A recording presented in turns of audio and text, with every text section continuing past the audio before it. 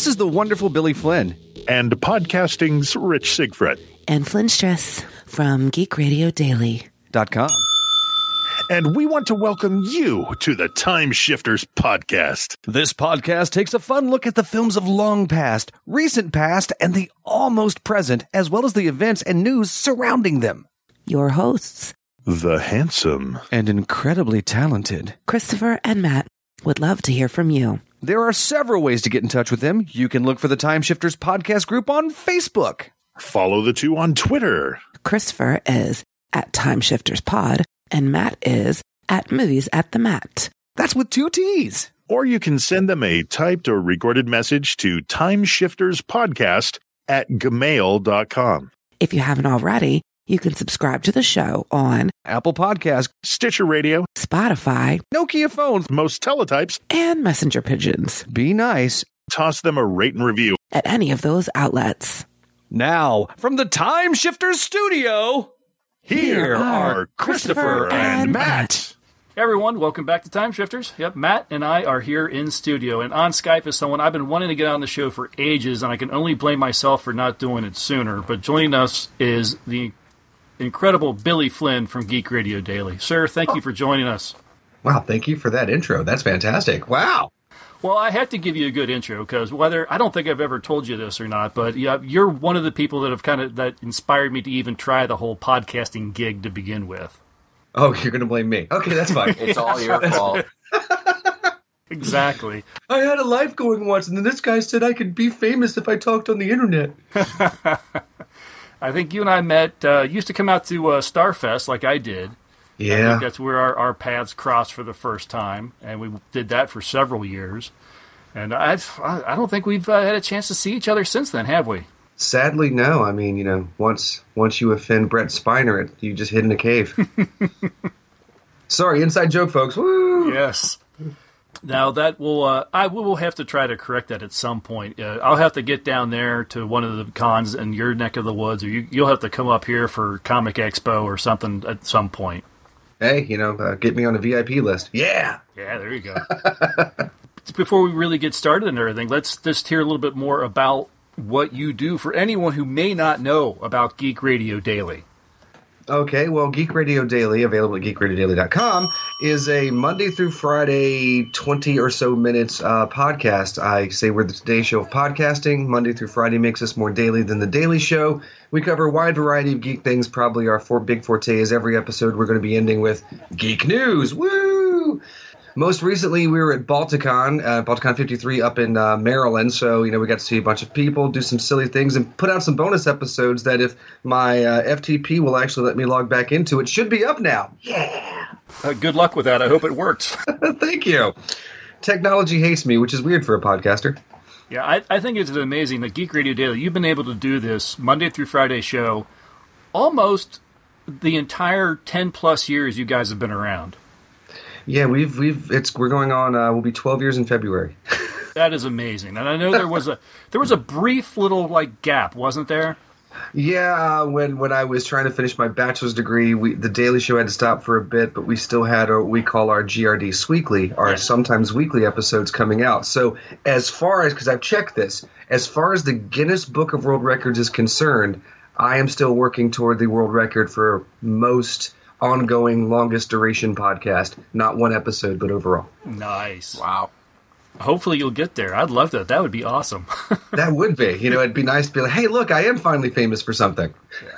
No, I definitely make Geek Radio Daily part of my podcast every day. If not in the morning, in the afternoon on the way home, because sometimes it doesn't drop until after I get to work. But I check it out every day. So it is always a lot of fun. I have a good time listening to you guys, and it's actually funny now. So after 10 years, we made it funny. It's fantastic. Yeah. Finally, you just had to just keep whittling it down to just that perfect essence, right? It gets so hard to get rid of those. But after about 6 years, you get through those. So yeah. Oh, that's good to know.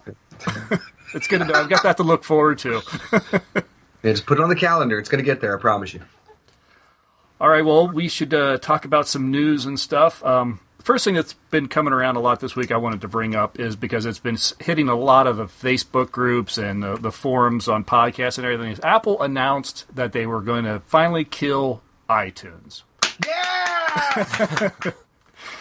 Which they're splitting it up. They're going to have like Apple Podcasts, Apple Music, and Apple Movies, which is what they've been doing with their phones and iPads now for almost a year, I think. So I think now they're just carrying it over to the actual desktop computer as well. So everyone's really panicking about, what about my music? What about my podcast? And I'm thinking it's all going to be there. I'm pretty sure they're not going to just erase everything and you're never ever going to get it back. I mean, I'm guessing there's going to be a certain ability to migrate your library from one to another. I've been trying to tell people to get off of the ledge. That's exactly how this has to go. It's just rebranding. You're just renaming it, and they might move some things in their cloud folder. But daily interaction between us, I'm not sure how different it's going to be, other than you have to open up one of 4 different apps instead of just one. Yeah, and I don't know about, I mean, I guess a lot of people are still using Apple Podcast app or whatever, but I know also a lot of people have abandoned that a long time ago. As they well should have. So, it's definitely not going to make that big of a deal. I think a lot of people are worried about the music libraries that they have, but yeah, I have to think they're not going to say, well, you just can't access that anymore. I'm like, do you know how much money they make selling music still? Yeah, no. Your music's going to be fine. Yeah. They're just going to, rename what you listen to it under. Exactly, yeah. Instead of the iTunes app, you'll get the music app, and that's where all your music's going to be. It's just a fortune. Really, do you really need just that? Do you really love having just that one app that has, like, movies and music and podcasts? And it's like, I guess it's great, but the iTunes interface has always been kind of, wait, where is that? A little clunky, so... That's very nice of you to say it that way. Yes. So I'd rather have 3 separate apps, because if I'm going to watch a movie, I don't need my music library there to be at the ready. I have too many mashups to go through to find a movie. Yeah. Yeah, exactly.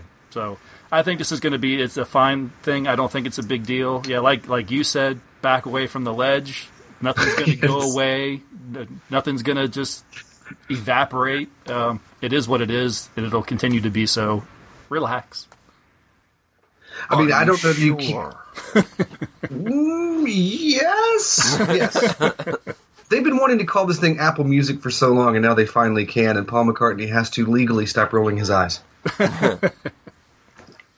So that's the thing that I had. That's really news. The only thing that has come up recently that I had. Matt has said he's come up with he's got a lot of stuff to talk about, so take it away. So... A while back, I teased this idea that I was doing of watching one movie on a 24-hour loop. Yes. That idea has evolved. Right. It is no longer one movie on a 24-hour loop, but rather a 24-hour movie marathon, which I'll be doing when this episode comes out in a couple of weeks. Nice. Oh, okay. So at the end of this month, but in a couple of weeks after people are actually listening to this. Oh, gotcha. Right. Oh, yeah, fair warning. There may not be an episode after that.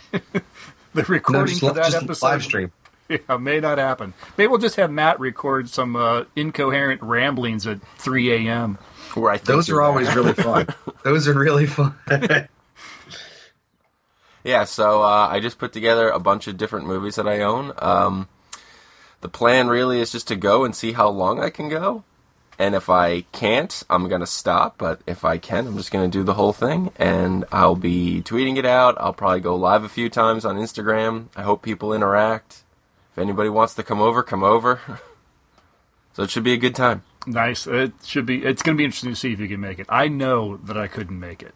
I would fall asleep on the couch at some point. That third movie would be rolling around. And I'm like, wait. Third movie? Where'd that come from? No, the third movie after I fell asleep. Oh. It'd be in like a... You're stuck on the menu. Yeah. Other bit of news is, so last year I kind of detailed my whole saga with MoviePass. Yeah. Went from loving it to disappointed to hating it to now I'm at the point where I'm like, I want to watch the light go out in its eyes. That's all I really want to live for anymore. But God, they keep clinging, don't they? They just, little bits, they cling. Oh, they're awful. I got out, I didn't look back, and now I've signed up for the AMC A-List. Oh, yeah, okay. How's that? I really like it so far. You get 3 movies a week, but you can see any kind of screening. You can see an IMAX, you can see a 3D, you can see a standard, you can go to a dine-in, doesn't matter. No restrictions. One ticket. If you were to buy, like, 2-3 tickets, only one of those comes in free. The other 2 you have to pay for. Still a hell of a bargain. Exactly. Especially when you're talking like a 3D IMAX. Exactly. 6 o'clock at night. I mean, that's what, almost $20 a ticket. Right. Yeah, so yeah. So I've got that, and plus every time you get a ticket, you accrue these like bonus points, and at every like 5,000 bonus points, you get a $5 coupon that you can redeem at any time. So that can go towards one of the tickets that you're paying for real. And you accrue them pretty quickly. Yeah. I've really been enjoying it. Nice. I took in 4 movies in the last 2 weeks. Nice. I saw John Wick 3, Brightburn, Oh, yeah. Booksmart, and last night I went and saw Rocketman. Cool. I enjoyed all of those movies. Excellent. Yeah, I've heard a lot of people really loving the John Wick 3.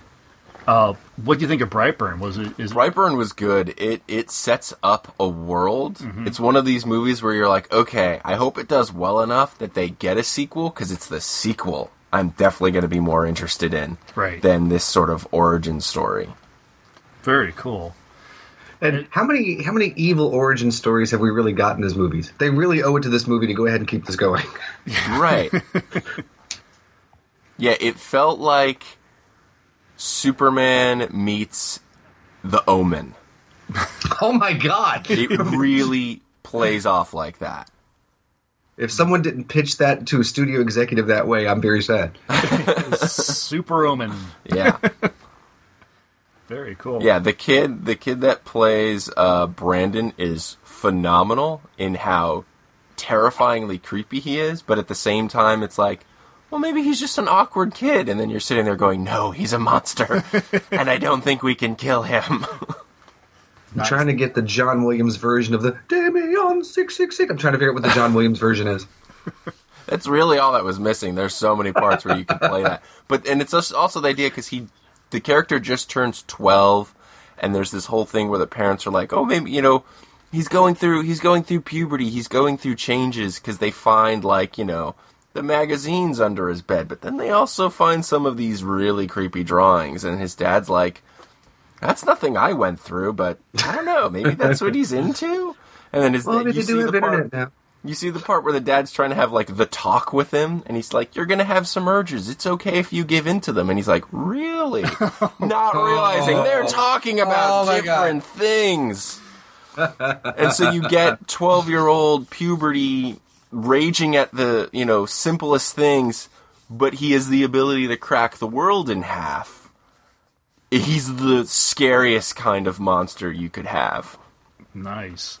Okay, I'm looking forward to seeing that one. That one, definitely, when that trailer first came up, we talked about it. It was really intriguing, so yeah, I'm looking forward to seeing it. Check it out in the theater, because they do a lot with the sound, because, there are parts that just get so quiet because no one wants them to be heard by him. Right. But then he, like, smashes through the wall, and so you get this big really jump. Yeah, good. So Rocketman, though, you saw that's about the Elton John biography? Yeah. I like that one, too. Biopic, I should say. Yeah, it's getting some mixed reviews. I read them after I saw it. I see where they're coming from, but I had a really good time.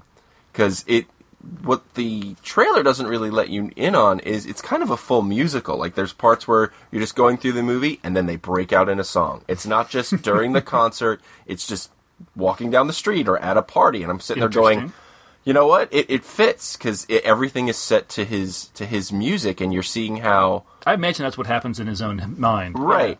Yeah. And you're seeing how, like, a moment happens in his life, and how the lyrics of this song and the moment of this song, even though they weren't written by him, they were written by his longtime friend and collaborator, Bernie, they still fit to that moment.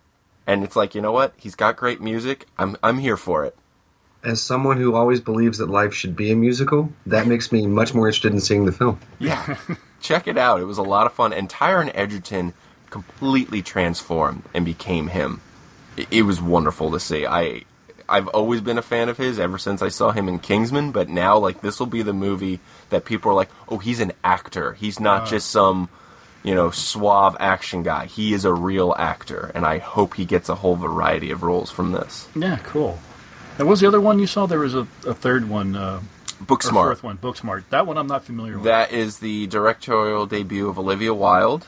It's about these two friends, these two girls in high school who are straight A students, class president, her best friend. They've gotten into Ivy League schools. It's the day before graduation, and they've given up all social lives to be these kind of straight A kids, and that's when it dawns on them. A lot of their other kids that they know are also getting into those schools, but they didn't sacrifice the social life. And one kid's like, well, I'm not going to school, I'm not going to college, but I did get a job at Google. And so she has this existential crisis of like, oh God, I didn't have to make that sacrifice. I didn't have to be a jerk to everyone. So this is their one night to go out and party because there's the graduation party before graduation. Right. And it's really funny. Good. Oh, okay. It's a comedy. Okay. It's a comedy. Great. It's been quickly summed up as the female Superbad, and I don't know that does it the justice it deserves. It doesn't, because I think it's better smarter than that. It's better than that description. Oh, it certainly is. It certainly is. Have you seen it? Yes. Okay. Yes, I got to see that. I'm like, because when I saw the trailer for this, I was like, okay, you know what? Of all the movies we ever get, we never get this version. We never, whether it doesn't matter if they're women or men, we never get the, oh my God, we were good our whole lives, we shouldn't have been, let's go out and just effing party. We never get that story, and I was very interested in that story. And yes, the ladies in this are quite funny, and it is well worth your time. Yeah. Excellent. I went and saw Godzilla King of the Monsters. I figured Right? you would. I'm going to see that Monday. It was brilliant. I loved it. I absolutely loved it. It's kind of one of those movies where technically, is it a good movie? Technically, no. But damned if I didn't have fun. Okay. I mean, it's just, I found it just a fun, everything you could want in like a kaiju film. It was fun just for, if you're not real versed and familiar with the universe, it's cool. You're fine. But there's a lot of little great Easter eggs and just little nods to the old films and everything that just for a really good fan, the hairs stand on end and you kind of you're like, yes. I loved it. I really, really liked it. Was there a good balance with all of the different monsters? No, unfortunately okay. not. No. That did Never is. Never is. No, there was a couple monsters that were kind of like, well, I guess they figured they were going to be good on the poster. Okay. So yeah, could have used a little bit more monster equality, but at least they do all get shown, even if in a little bit they do all get shown. Unlike Mortal Kombat 2, where you mention characters off screen and never see them. Oh. Yeah, they do get shown. They do get realized. And what this film does too, which I really liked, and it really does it more literally with like the end credits, is it kind of sets up a universe. Sure.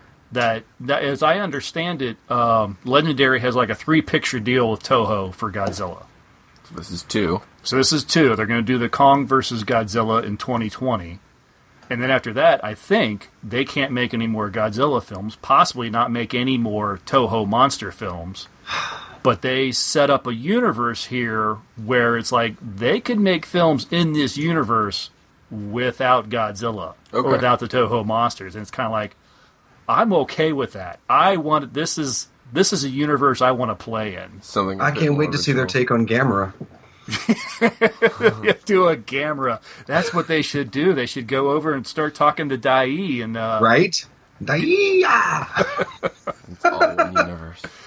Yeah, but yeah, definitely they build a universe that I would love to play in, and they could definitely take this places and go places, and I think it would be a lot of fun. Very nice. Do we have anything else? I got 3 other bits of news. Great. Did you see the new trailer for the Dark Crystal show? Oh, I did. Yes. That looked good. I was kind of on the fence about whether or not I thought that was a good idea, but that trailer's kind of turned my head a bit. It seems to be kind of like how everything started, like how... That's what I heard. It was kind of like a prequel to the Dark Crystal. I knew it was going to be a prequel, but I thought it was going to be kind of a prequel in the sense that, like, okay, everything happened, and now we're kind of in the middle of the world, and this seems to be more of how we got here. Gotcha. All right, that's cool. And that seems interesting. And that's the Netflix? Hulu. Netflix? Yeah. And, they're doing traditional puppets and everything, and it looks... Practical effects, yeah. Looks good. Excellent. It is the most stylized version of the Dark Crystal you remember. It's so weird that it looks exactly the same, but somehow it does look better. Right. If the series is anything like this teaser is, wow, we're in for something special. Yeah, well, we talked about when we watched the Dark Crystal for the show that we found the movie kind of meh, but the universe we were really interested in that world that they created. Yeah. Yeah, so this is right up that alley. Yeah. Don't you love these 30-year payoffs? That's what we're here for. Yeah. Right? It has been confirmed. Robert Pattinson as Batman. Fine. Yep. Go with it. I'm fine. I'm curious to see what happens. I want to see what he does. I want to see what they do with this reboot. This is probably maybe because of all the ridiculous. Everyone's like, "Oh, Pattinson!" It's like this one. Actually, now I'm excited for this reboot. All the others, I'm kind of like, "Oh God, another one." This one, I'm kind of like, "Okay," because of all the hate you guys threw. I want to see this one now. Out of spite. Out of spite. And supposedly it's going to be the same Bruce Wayne that was in the Justice League, but this is going to be set in the 90s, so we're going to be getting like a Batman year 1 or 2 version of the character, played by Robert Pattinson. I like the idea of seeing more that made me evolving happy. Batman. Yeah. That made you happy? Well, when they first announced it, they said this is still going to be the same, the Ben Affleck Batman. And I'm like, no, it can't be. I mean, the simple age difference, Robert Pattinson, while if you remove the nonsensical crap he's been in, is a very decent actor. But there's no way he can pull off the tired, I'm getting sick, I'm too old for this shit Bruce Wayne that Ben Affleck brought to us. and then they're finally like, oh, no, it's still him, but it's earlier. And I'm like, oh, okay, I'm down with that now. Now maybe we can stop hearing the silly jokes like worst vampire ever took 11 years to turn into a bat. Yeah, I think we're going to still get plenty of, Batmans don't sparkle jokes. We will. Yeah. We will. But, people rightfully so, and I don't like the comparison overall, but it is fair. Let's not forget the world lost their damn mind when Michael Keaton was cast as Batman. Yeah, that's exactly what I said. The world lost it. Yeah, that's what I said, and then and I had to eat crow. I was scoffing. I said, he's a stand-up comic. He's Mr. Mom. He can't be Batman, and probably my favorite movie, Batman. So yeah, I had to really eat my words. So this one, Robert Pattinson, fine. Someone smarter than me is casting these people.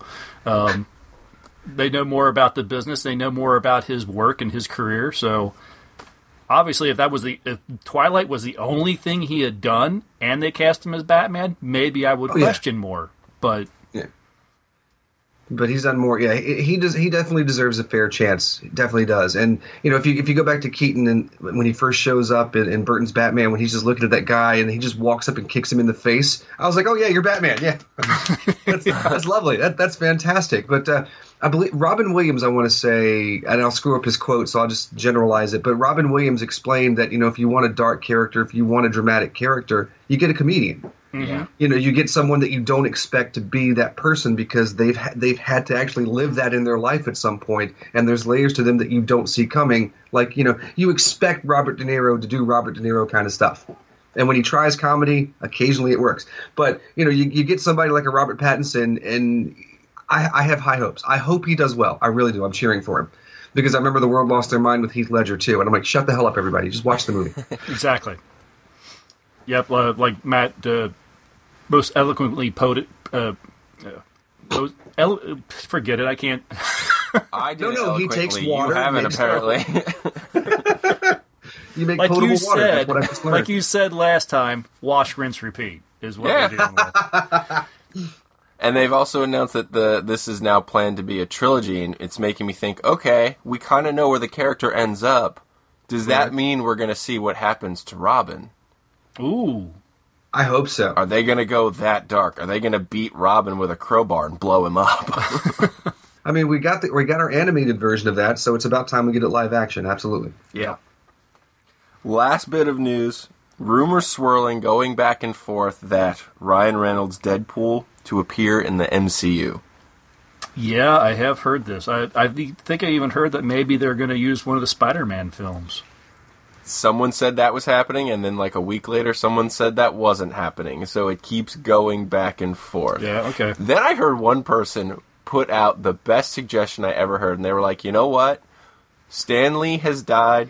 So let's just have Deadpool do the cameo in every movie from now on. And I was like, best idea ever. I'm good with that. All of a sudden, it's Deadpool's driving the bus, and he's, shaking his fist at someone. That would be wonderful. People walk by, and he's inside a barbershop in the chair. Full mask. Yeah. Just take a little off the top. Hi, Thor. Anyway, he's just pretending to be a mannequin in a store window. That I'll take it. Oh, exactly. That'd be hilarious. I'd love it. So many things they could do with that. But yeah, I keep saying he's the one character that you can pull over and it's fine. He can just look at the camera and go, I'm in this movie now. Let's do it. I'm not allowed to curse as much. I think, like we were talking before, it'd be great to have him in a film. And then every time he goes, and right before he gets ready to drop an F-bomb or something, someone interrupts him. Yeah. Or something happens to cut him off. Yeah. And that would be, they could I want him to carry his own little beeping thing. So when he goes to curse, like, well, got to do this. And he just starts cussing and pushes a button. Beep, beep, beep. Yeah. There's so many things they can do with it. I think they could definitely have a lot of fun with it. And I think the fans would be all on board for it. If they want to have fun. Yep, we're going to let you. Yeah. He can pull out a script and be like, well, this is what I wanted to say. But then all the rewrites are there. We'll just get that look at the camera. Wait for the director's cut, kids. So that's it. All right. That closes it out. All right, then that is all the news that's fit to report here, so we will take a break. When we get back, we're going to look at 1969's Support Your Local Sheriff.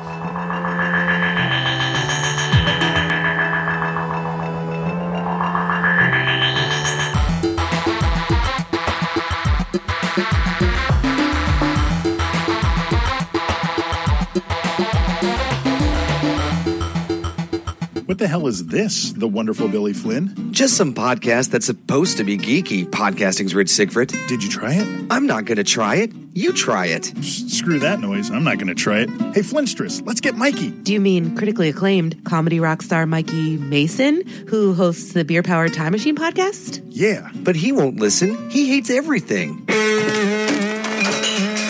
Hi, I'm critically acclaimed comedy rock star Mikey Mason. I don't often listen to podcasts, but when I do, make mine Geek Radio Daily.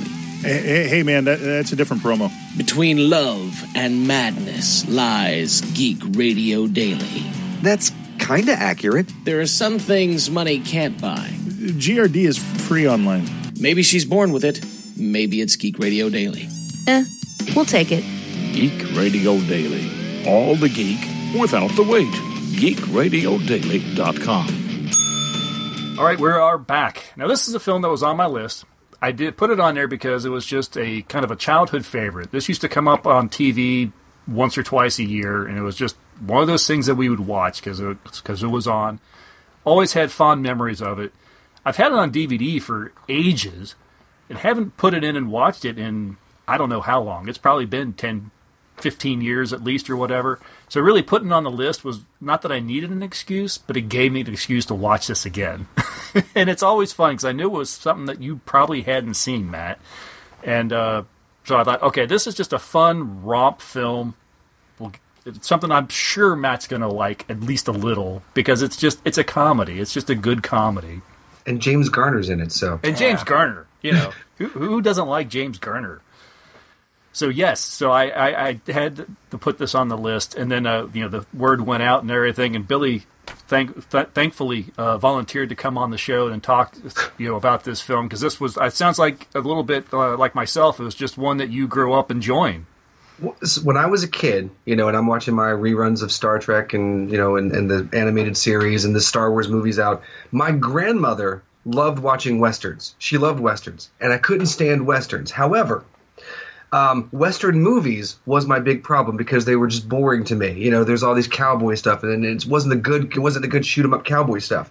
But my two caveats were the Wild Wild West because it's a TV show. And it's weird. It's still a sci-fi show. It's the original steampunk, if you will.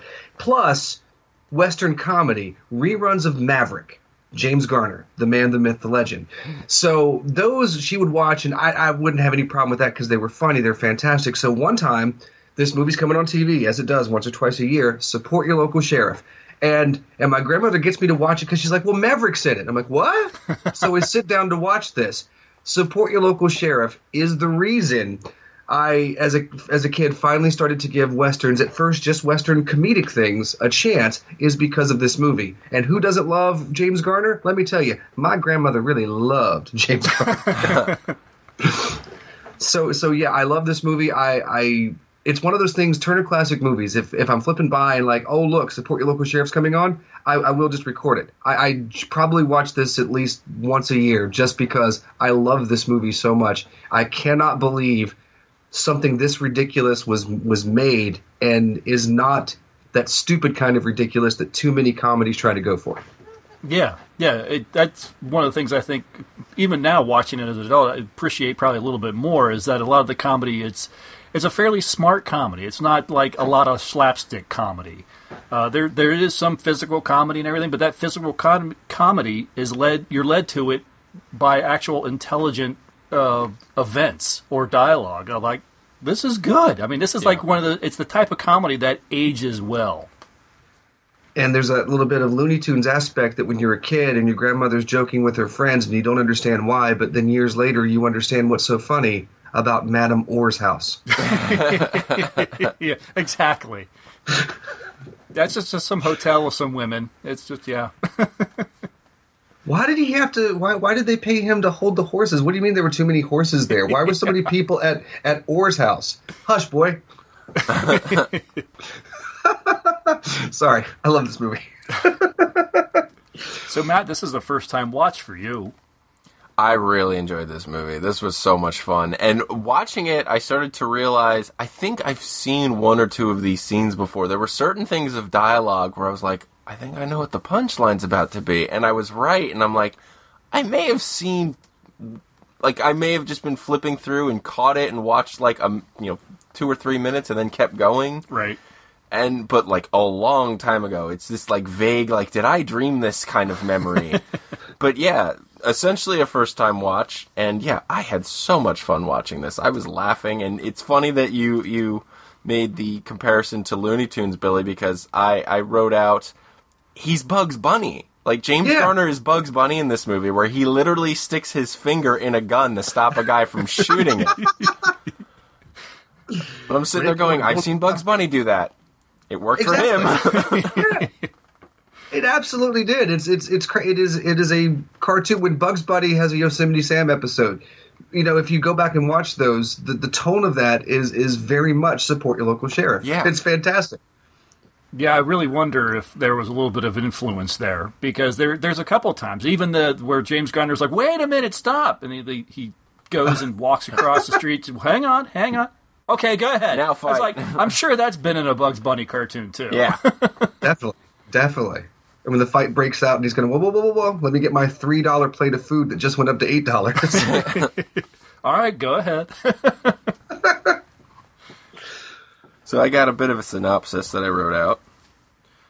Written by William Bowers, directed by Burt Kennedy, James Garner plays Jason McCullough, a man passing through a small town in the Old West, a town that has a valuable gold mine, a town that has no law and order and is taxed by the Danby family. When Jason takes the job of sheriff, a position that saw the last one run away and the two before that get killed, he uses his wits and a ridiculously fast draw to take charge of the town and shows the Danbys who's really in charge. Perfect synopsis. Yeah. Probably better than what's on the back of the box. Easily. That's one of the things I like about the character. He's quick-witted. He's very smart. He almost seems as though he's dropped in from a different movie, and he's aware that this is all weird and that he's okay with it. But then, at the same time, he's the fastest draw anyone has ever seen. He can back up his remarks and all of that. Right. It really feels like this should have been like Maverick the movie. Yeah. A little bit. Mm-hmm. I didn't watch a whole lot of Maverick, I'll admit. I didn't watch a lot of the Maverick show. I've seen some. I haven't seen a lot. Billy, you said you watched a little bit more of it because of your grandmother? Oh yeah, so it would be oh gosh, let's see. This is how old I am. You would get reruns of that on a Saturday afternoon on, I believe it was the UHF channel 40. Nice. UHF kids, that was a thing back in the day. So ask your parents about the second dial on their TV. What was the tone of the Maverick television show? Was it a little bit more like this? Was it kind of like the wit, the comedy, or was it more? Oh yeah, action? One of my favorite episodes. One of my favorite episodes of this entire run. You get this you get the stagecoach delivery that's rolling in. That's going to be rolling into town, and they stop, and then everyone's like, "What's going on? What's going on?" And the driver tells them, "Well, the town's gone." So the town that they're going to is completely gone, and then we get the episode explaining why the entire town is gone. So in one episode of Maverick, for the shenanigans that's going on, they had to literally take the entire town apart and move it somewhere else. But yeah, stuff like this goes on in Maverick all the time, and Maverick gets to play cards quite a bit. He's a pretty good card player. Obviously, because he's the gambler. Yeah. And don't forget, in some of these episodes, not a lot, but you also have his brothers. So Roger Moore pops up in a few episodes as well. Yeah, I did know that. Yeah, his British brother somehow. Can happen. His accent is not full on, but it's like he's supposed to be a more refined. He was the more educated of the brothers, if you will. But yeah. He definitely, it's like, wait a minute, how in the world is that guy related? All right, I was just curious about that, whether it was the same tone and the same kind of themes or whatever, because I have to think that's what got James Garner this role. I mean, this is before. I mean, he had a name. He was an actor. He was known in Hollywood, known for television, for Maverick and everything. But this was before, was about 5-6 years before Rockford Files, which really put his name on the map. Would be my thought. Then that's another great show right there. It absolutely is. So yeah, this movie was probably my introduction to James Garner before I discovered Rockford Files. Oh, really? Wow. That's a hell of an introduction right there. Yeah. So, yeah, when I started watching Rockford Files, I probably went, hey, it's that cowboy. So, Billy, you were talking a little bit before we started recording here that there was you had some trivia. There was some interest, apparently some legal actions or something? There was some potential legal action that James Garner had to fix. The opening scene... the opening scene of this is we're burying a guy that came to town 2 days ago. He hasn't been in town long enough to even unpack his suitcase yet.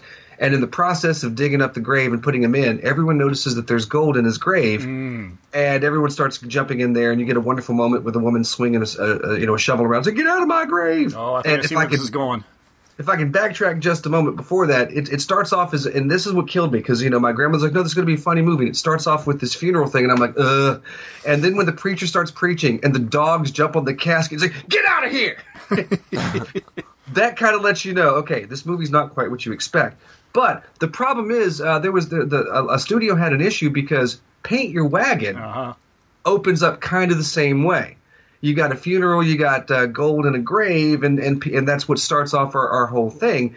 And James Garner had to be like, no. That's actually not where that came from. In fact, they didn't even have it first, and he had to go show them that this trope had been used elsewhere before, so he didn't rip them off. They both ripped something else off. Interesting. Nice. Yeah, I was thinking about that when I saw this scene. Like I said, it had been a long time since I've watched it, so I didn't remember this scene exactly. And I saw this, I'm like, doesn't the casket go springing up out of the grave when they see it? And I'm like, I was thinking of Paint Your Wagon. Exactly. Because James Garner had some interest in this. He had a production company, I think, that was responsible for making this too. Oh, interesting. Cherokee Productions, I think he had a vested interest in. Gotcha. So that's how he got the role. He slept with the producer. Yeah. I don't know. Do you think anyone else could have done this? I mean, I don't know. I'm personally terrible at doing the try to recast thing, but right. I think James Garner, his personality, the way he carries himself, and this is just James Garner, whether it's Maverick or Rockford or the character here in Jason and Paint Your Wagon and Support Your Local Sheriff. It's just, he's perfect for this. The type of comedy, the cool, quick wit, and just never really, he never sweats kind of stuff. Yeah. He was perfect for this. I can't imagine anyone else doing it and pulling it off and it being as good as it turns out to be. I can think of people now. I don't know if I could think of anybody then. Yeah. I mean, you think about people that are famous in around the '69 time frame. I don't know who could have. I mean, Dean Martin did some westerns, but he's Dean Martin with a cowboy hat on. Right. Dean Martin couldn't have done this. And I don't know of anybody else that's that laid back, because Jason McCullough, you just like the guy. I mean, you just simply like the guy. And he rolls in, he goes into town, and he goes to the bar, and Bruce Dern kills a man, and it's like, you saw it was self-defense. There's a lot of things, but it wasn't self-defense. And he doesn't come off, he's not being a jerk. He's just like, just his whole entire attitude is fantastic. He fits this movie so perfectly. He only cares, and that's the greatest thing about it, because we're not talking about this big, noble guy. He's doing this for the money, He's on his way to Australia. I'm just passing through. I'm just passing through my way to Australia. For 11 years? Well, it takes some time. But yeah, I mean, he's not doing this for any kind of noble motive, but because he's going to do it, he's a stand-up guy. If he says he's going to do something, by God, he does it. I love that scene with Harry Morgan. And did Harry Morgan ever look young? Ever? No. This is as young as he looks, like ever. I mean, he looked the same way in MASH. He looked the same way in After MASH, for the love of God. But there's that wonderful scene where they're talking about the Danbys now. Well, I got to go arrest him. It's like, well, maybe you shouldn't. And they have that moment. It's like, well, look, you're the mayor. If you don't want me to arrest him, he has to be like, okay, no fines. Like, okay, but the whole town's got to support me in what I do. There's never this, it's like, you're paying me. Whatever you want me to do, I'm going to do. Here's what the right thing to do is. What do you think? Mm-hmm. And there's just something about that kind of presentation of a character you don't really get a lot in any movie at all. And he is just the best when talking to people. All of his conversations are fantastic. The putting the finger in the gun is one of the most beautiful moments. I have always loved that moment, because Walter Brennan just comes in, how dare you put a gun on me, spunk. Puts the finger right in there. They have this whole conversation about it. And Walter Brennan has the nerve to be upset at the end of it. He's like, well, that gun could have went off in my face. Would have done my finger a hell of a lot of good either. Yeah, that's probably, whenever I think of that this movie at all, that's one of the scenes that pops in my head. This is him just sticking that finger in the gun, and that line, well, it wouldn't have done my finger a whole hell of a lot of good. I've definitely used that as a stinger for the podcast when it's James Garner's birthday. I've absolutely used that before, because that is a beautiful little moment. It is so quick. And, a big shout out, Walter Brennan. Good job, Walter Brennan. Yes. Walter Brennan plays this incredibly unlikable guy in a not over-the-top way. And if you had to deal with Westerns as much as I did with my grandmother, it took a while to figure this out as a kid. But he is doing an incredibly straight-faced parody of his role in My Darling Clementine, where he was the leader of the Clanton Boys. Yes. And his kids, it's wow. This whole I like how they're sitting in the bar when he finally gets to see his kid and realizes that his kid is being held in a jail with no bars of any kind in it. Which, again, if you can talk a man into staying in jail that you can walk out of at any time, that's a clever man. When he's talking to his kids, and his kids, well, did he scare you? Oh, don't you dare say that. It's like, well, no, he just made me think. He just made me think about it. We got all this money for the first time, and he made me think as to whether or not it's worth risking it. And I like that a villain didn't just have absolute hatred. And he's like, well, you know what? He actually made me stop and think about things. Mm-hmm. That's another moment you just don't see in movies. No, absolutely not. Even if that may have been an excuse that he was coming up with, because he got a little, maybe he did throw a little bit of yellow in him. Yeah. But it's still nice to see someone actually verbalize it, if that's a word. The whole cast in this film, I think, is fantastic. It's a lot of great character actors that you've seen in a lot of 60s and 70s films. If you watch any movies or television shows of the time, you've seen these people. We mentioned Harry Morgan, famous for Colonel Potter in MASH, who plays the mayor of the town. Walter Brennan, Billy Manch talked about. Henry Jones, Bruce Dern. Who else we got here? Gene Evans. See, it was and Jack Elam. He's great. He's so good as Jake. Yeah, he is awesome. I think I saw him first in maybe Cannonball Run or Cannonball Run 2, whichever one he shows up in. Right. if not both. I liked his character so much because the whole time I kept thinking, he's the one person who's not safe. If anyone's going to die, it's going to be this. Because he says it pretty much right away. Like, what are you going to do after he kills me? I'll arrest him for that murder, too. And that kind of sets up this idea of he's expendable, and I'm worried for him. Yeah, Jack Elam is such a cool guy because of this movie. It's, God, about 1978 or 79. I do not remember the name of this show at all. I want to say it has lightning in the title, but I believe it was CBS that not even for a full season ran a sitcom with Jack Elam in it, in which he is actually playing the honest-to-God, one true Frankenstein monster. Really? Who is still alive, in this day and time, and this new kid has moved into the house, and Jack Elam is, quote-unquote, the Frankenstein monster. Now I know what I'm going to be doing this afternoon. I'm going to be looking that up and trying to find a copy. That, and this is a vague memory, so I don't know how true this part is, but I'm pretty sure it's true. And find where he's on the Tonight Show talking to Johnny Carson about it, and he's like, well, when you're a guy like me, he's like, hey, you get to play that Frankenstein thing. Ooh, now finally I'm a leading man. Definitely going to look that up.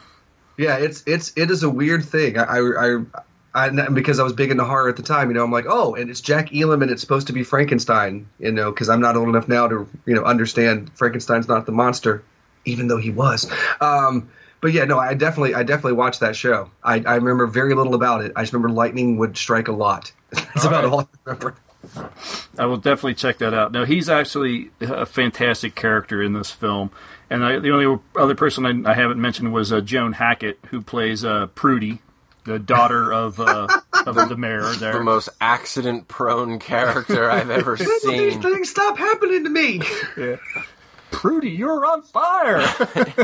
When she was baking and the way she was standing, I was like, she's about to set herself on fire, isn't she? And sure enough, there was the smoke. Well, it's not her fault. Puberty hit her kind of hard. She's in her 20s, but whatever. Puberty, huh? Yeah, that's, yeah. If you stop and think about things like that, it's going to mess with you, because I think she's supposed to be a bit younger than what she looks in the film. Yeah, I'm sure she is. There's so many fantastic little moments and scenes in this film. I think, when he finds out that the jail doesn't have any bars, and they should be in any day now, so he does the chalk line, and then he takes the red paint and just makes a splatter on the floor, and you don't know what's going on until he finally goes and gets Joe Danby, brings him in, and Joe sees this mark on the floor. It's like, what's that? He's like, oh, that's just from the last guy that crossed the line. That's all it takes. Jumps right in. And I like how Joe keeps trying to break out, which is as easy as walking out of a door, and he can't do it. Right. He's got a few different attempts, and he can't do it. Or when his pa and his brothers finally decide to break him out, after the bars are in place, and they try to do the classic, they're all on their horseback trying to rip the bars out of the window, and he tells them, I could have told you that wasn't going to work. They're set in too good. They're like, how would you know anything? Well, I helped. I didn't have anything else to do. They were going to do it whether I helped or not. It's the Danbys are just the funniest, the weirdest and funniest, most dysfunctional little family. There's a great, when James Garner, when JC tells Joe, he's like, don't worry, Joe, I'm sure your family's trying to figure out a way to break you out any day now. He's like, really? You think so? He's just so happy that at the thought that they're still thinking of him. Yeah. There's lots of great little moments like that when he first puts Joe into the cell. He's like, you want to get you something to read? Read? Oh. Yeah, I guess not then. Or, as the one son, they're in the bar. You been touching up your hair again, Paul? What do you mean again? Nothing? Just means it looks better in spots. What do you mean spots? That's like one of those parts where somebody had a joke and they didn't know where to put it, and they were like, just shove it in this part. Like, it's a good joke, damn it. It's going in the movie. They had a joke. They didn't know where He's wearing a hat. Like, his hat's not even off. Like, what did you see? His sideburns? Yeah. They had a joke. They didn't know where to put it. They needed to use it before they forgot it. They were writing a script for a Western. Oh, it's good enough. All right. At least have the guy take his hat off. And the entire way the movie goes through, I mean, you've heard us talk about this. Obviously, they're playing with the traditional tropes of all this. One of the most beautiful moments is when you finally get the romantic scene where, where Jason and Prudy get to go off for their romantic picnic. And that's when he's like, well, no, they're all coming into town now. I figured I'd just leave. He's like, well, that's very mature. Because he's expecting her to try to talk him out of it, the traditional thing. Oh, no, you got to stay, you got to do it. She's like, no, that's very mature. That makes sense. You should go. Well, I can't believe you think that I'm a coward, that I just run off. No, I said it's mature. And so she talks him into staying by telling him he's right to leave. I love that. Yeah. And everyone else, and even everyone else in the town is like, sure seemed like a good idea to leave. And so it just does not do pretty much ever what you think it's going to do, except, of course, when you see that she is going to set her dress on fire. But at every other point, you're like, this movie just always slightly goes a different way than what you think it's going to go. And if you've never seen that before, it's a very welcoming, refreshing change of pace. Would you consider this a spoof? Because it takes all the kind of these Western tropes and the Western characters and kind of turns them on their ear a little bit. Would you consider it a spoof, or do you just... I've thought about that for a long time. I don't know if it's a spoof or if it's just a funny Western. I think it's more of a funny Western because it still kind of fully embraces everything about the Western. Yeah. It doesn't really mock or even really play with the idea of a Western. It's a Western, and the dialogue's really funny. Right. Okay.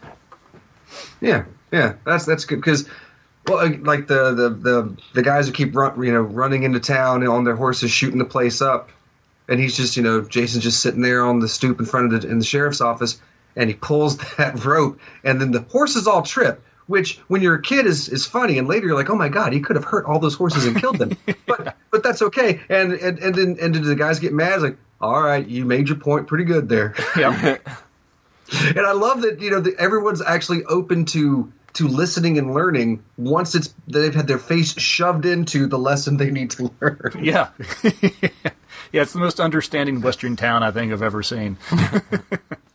And Jason tries to be very understanding, when he goes to arrest Joe, and we have our nice little shootout moment when Jack Elam's fully on board because he has to shoot somebody too. And he just turned exasperated. Is this the kind of town you people want? We already got 3 dead bodies in the saloon, and it's not even noon yet. Yeah, and I love the takeaway from the bartender. You heard him. No shooting until sundown. Is that what he said? Close enough. Close enough. But yeah, it's like it has to be just a funny Western because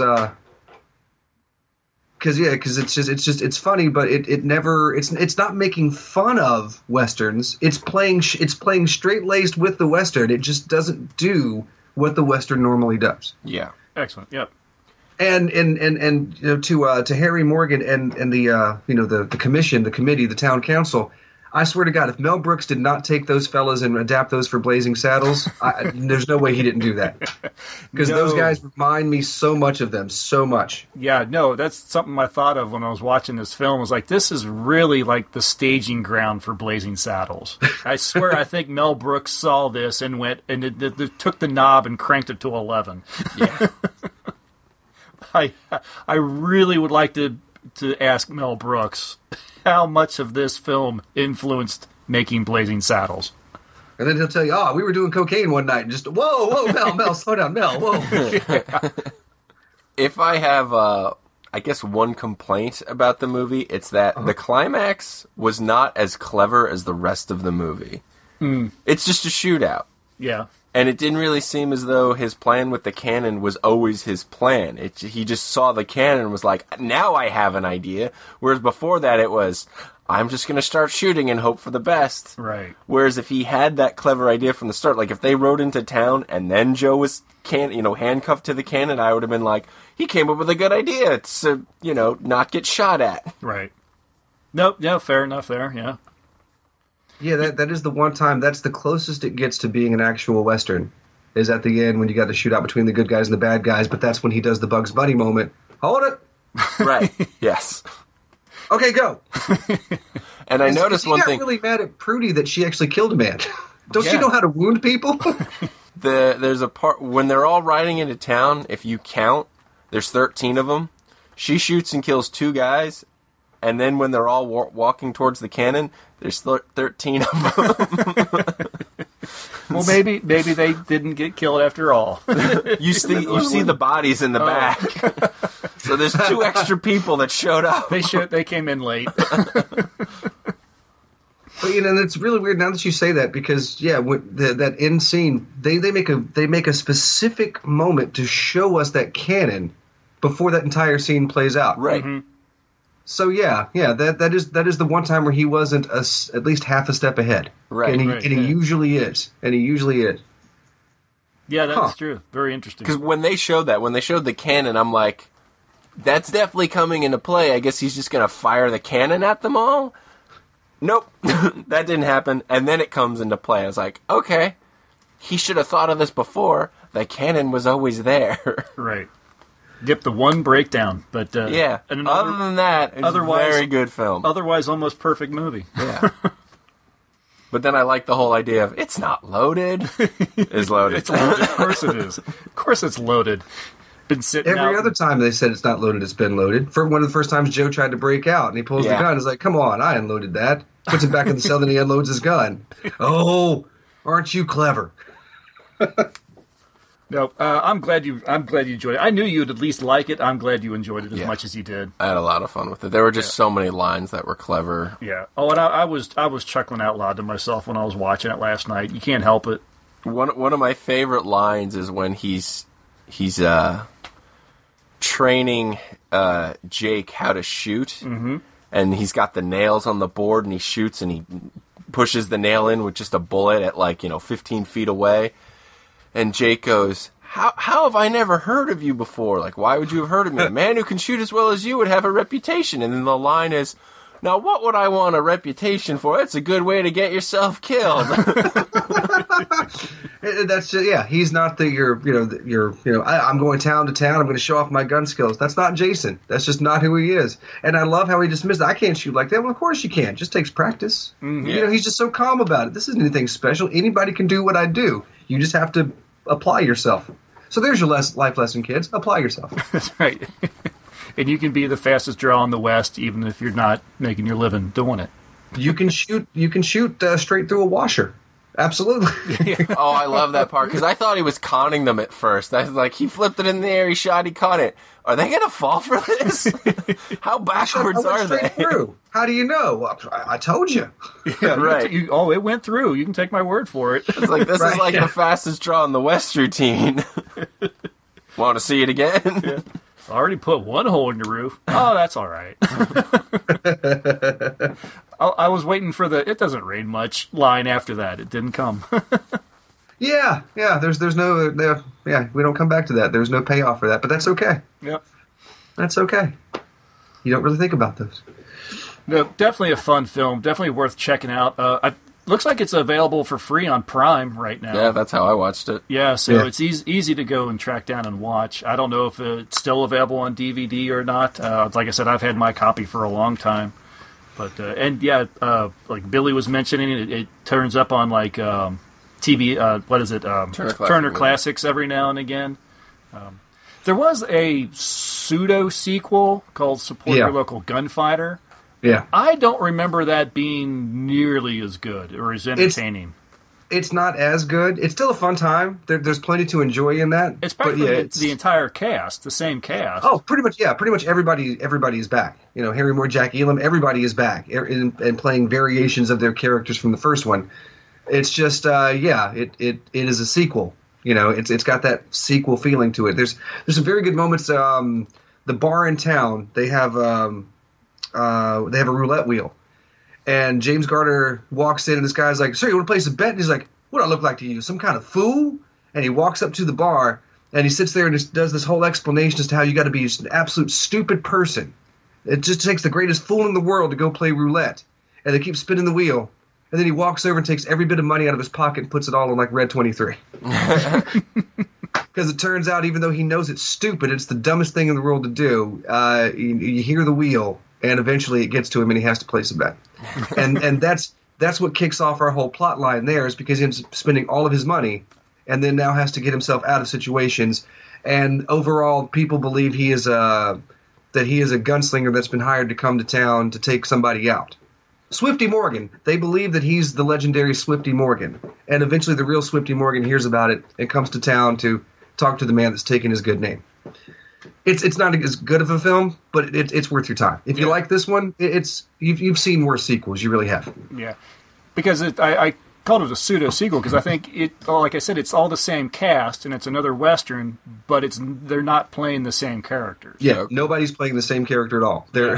But Harry Morgan is still basically the mayor of this town, right. And he's got a daughter who just likes to shoot people. So he's got a difficult daughter again. It's a variation on a theme, if you will. Yeah, it's almost like they tried to do almost a remake or something like that just a couple years later. I think it was it was 71, 72? Yeah, it was just a couple years because this movie was made relatively cheap. It was made relatively cheap and it did well. So someone's like, aha, right. You guys are onto something. Oh, yeah, I'm sure this was it was a film that someone was walking by the back lot and went, we haven't used that Western town in a while. Yeah. We could do something with that. And also support your local sheriff. I believe we can officially say that it has to be the best movie ever inspired by a bumper sticker. Yeah, that's true. That's true, because the title of the film was played off the support your local police or police officers or something. Yep, support your local police, an initiative that was backed by a lot of politicians at the time, including, wait for it, Ronald Reagan and Richard Nixon. Yeah! Truly, truly enjoyable film. Go and check it out for yourselves. We've given you some great lines, but not all the lines. And we can't deliver them the way that James Garner does. No, absolutely not. Definitely worth checking out. And Billy, thank you so much for coming on and sharing your stories and sharing this film, or your experience with this film with us. Well, thanks for having me. Like I said, man, this is fantastic. So when you want to do Arsenic and Old Lace, I'm back. All right. Good to know. So before we go, just where can everyone find you, Billy? GeekRadioDaily.com. If you look around Facebook, we've got a Facebook group as well as a page. Facebook pages suck now, and the only way you get traction is by a group. So come join the group. That's fun. And, if you don't mind, every day in our silly daily show, listening to what used to be a Days of Our Lives recap, which is now Twisted, and the cast from Days of Our Lives are on classic TV shows, and if you can figure out what show it is, you have a chance to win a prize. I will bribe you to listen, so come on down. Yeah, I've yet to be able to figure out the show. Oh, well, next week. Yes. Next week's really going to be difficult. Oh, okay, yeah. I've tried a couple times. There's been a few times where I thought, maybe, and it turned out I think I was close, because I think at one point they were on Falcon Crest, maybe? Dynasty. They were on Dynasty. So Dynasty. Yeah. But see, that Friday, I gave you the biggest clues ever. I said this woman showed up all in white, and she's a real bitch who likes studs, but she really hates ants. I was really giving it to you. That's all the Joan Collins reference you should need. Yeah. The descriptions and everything, I was like, are they on Dallas? But no, Dallas didn't have oil rigs on the... Who could that, So I couldn't figure it out. So I was close. I had a bunch of guesses for Knots Landing, and I was like, Knots Landing had the least amount to do with oil of any of those. Yeah. Knots Landing was a cul-de-sac, for the love of God. Exactly. No, I knew it wasn't Knots Landing. I couldn't think of Dynasty. I could only think of Dallas, and I was like, no, that's just not right. Had I looked into it, maybe I would have figured it out. All right. I can't believe that bit's caught on. That's crazy. I think that bit's funny, Matt. I don't know if you've heard of it all or whatever. The whole idea is because one of the actors on Days of Your Lives is an actor named Billy Flynn, right? Yes. Yeah. and some people. And I've been on Twitter before this guy, because I was on Twitter close to the inception of Twitter. Thank you, I'm a Twitter hipster.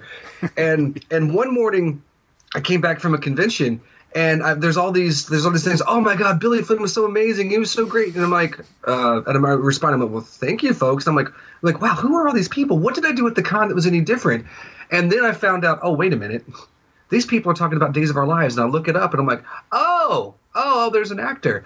And then 6 months later, maybe, some people got upset with something he said in an interview, and so they're yelling at me. And they're talking about how look at his and he's in this interview and he's just lying. And I was like, look, I've never lied in an interview in my life. And these people just keep saying things to me. And finally, I was like, you know what? Eventually, you're going to realize why all of this is so funny. And at that point, maybe in the future, you'll actually pay attention and do research before you open your stupid mouth. And his character is Chad, and he was on again, off again dating a lady named Abby on the show. And there's a group called Chabby who saw this and started coming to my defense and telling these people you got the wrong person. And they thought I was incredibly funny. And so we get into a big conversation. A lot of those folks now listen to the show. And because of that, we started doing the Chad update, where I was doing Days of Our Lives updates. But they left the show. And I'm like, what do we do? And Rich is like, you know what we should do? You should have them just be on old TV shows and see if people could figure it out and we can give prizes away. And that's what we've been doing. So now the gang, the cast of Days of Our Lives show up on different shows. I've had them on Alice. I've had them on Veronica's Closet, Square Pegs. And people are desperately trying to figure out what show it is. Awesome. Wow, that's exactly what I thought I was going to be doing with my geeky podcast. And now here's our Robert Picardo interview. Now listen to Chabby. All right, well, again, thank you for joining us there, Billy. Have fun. Good luck with everything in the future with Geek Radio Daily, and I'll keep listening, and I know people will continue to keep listening. We enjoy you coming on and making the effort to do that every day, because I know I'm sure it takes a chunk of your time, and so we really appreciate the effort. Oh, well, it does, but thank you. As long as you're listening, it's all worth it. Excellent. Good luck for that Guinness World Record. Yeah, going for it. Pulling for you. And good luck on you becoming a classic action frontier hero. Excellent. All right, then that is going to do it. What are we watching next time there, Matt? Next time we are watching the 1988 Chevy Chase-led movie Funny Farm. All right, I've never seen this, so this will be fun. This will be interesting. Back when Chevy Chase was fun. Yes. All right, well, we will catch you guys in a couple weeks. Thanks very much for listening. We will talk to you next time. Bye, all.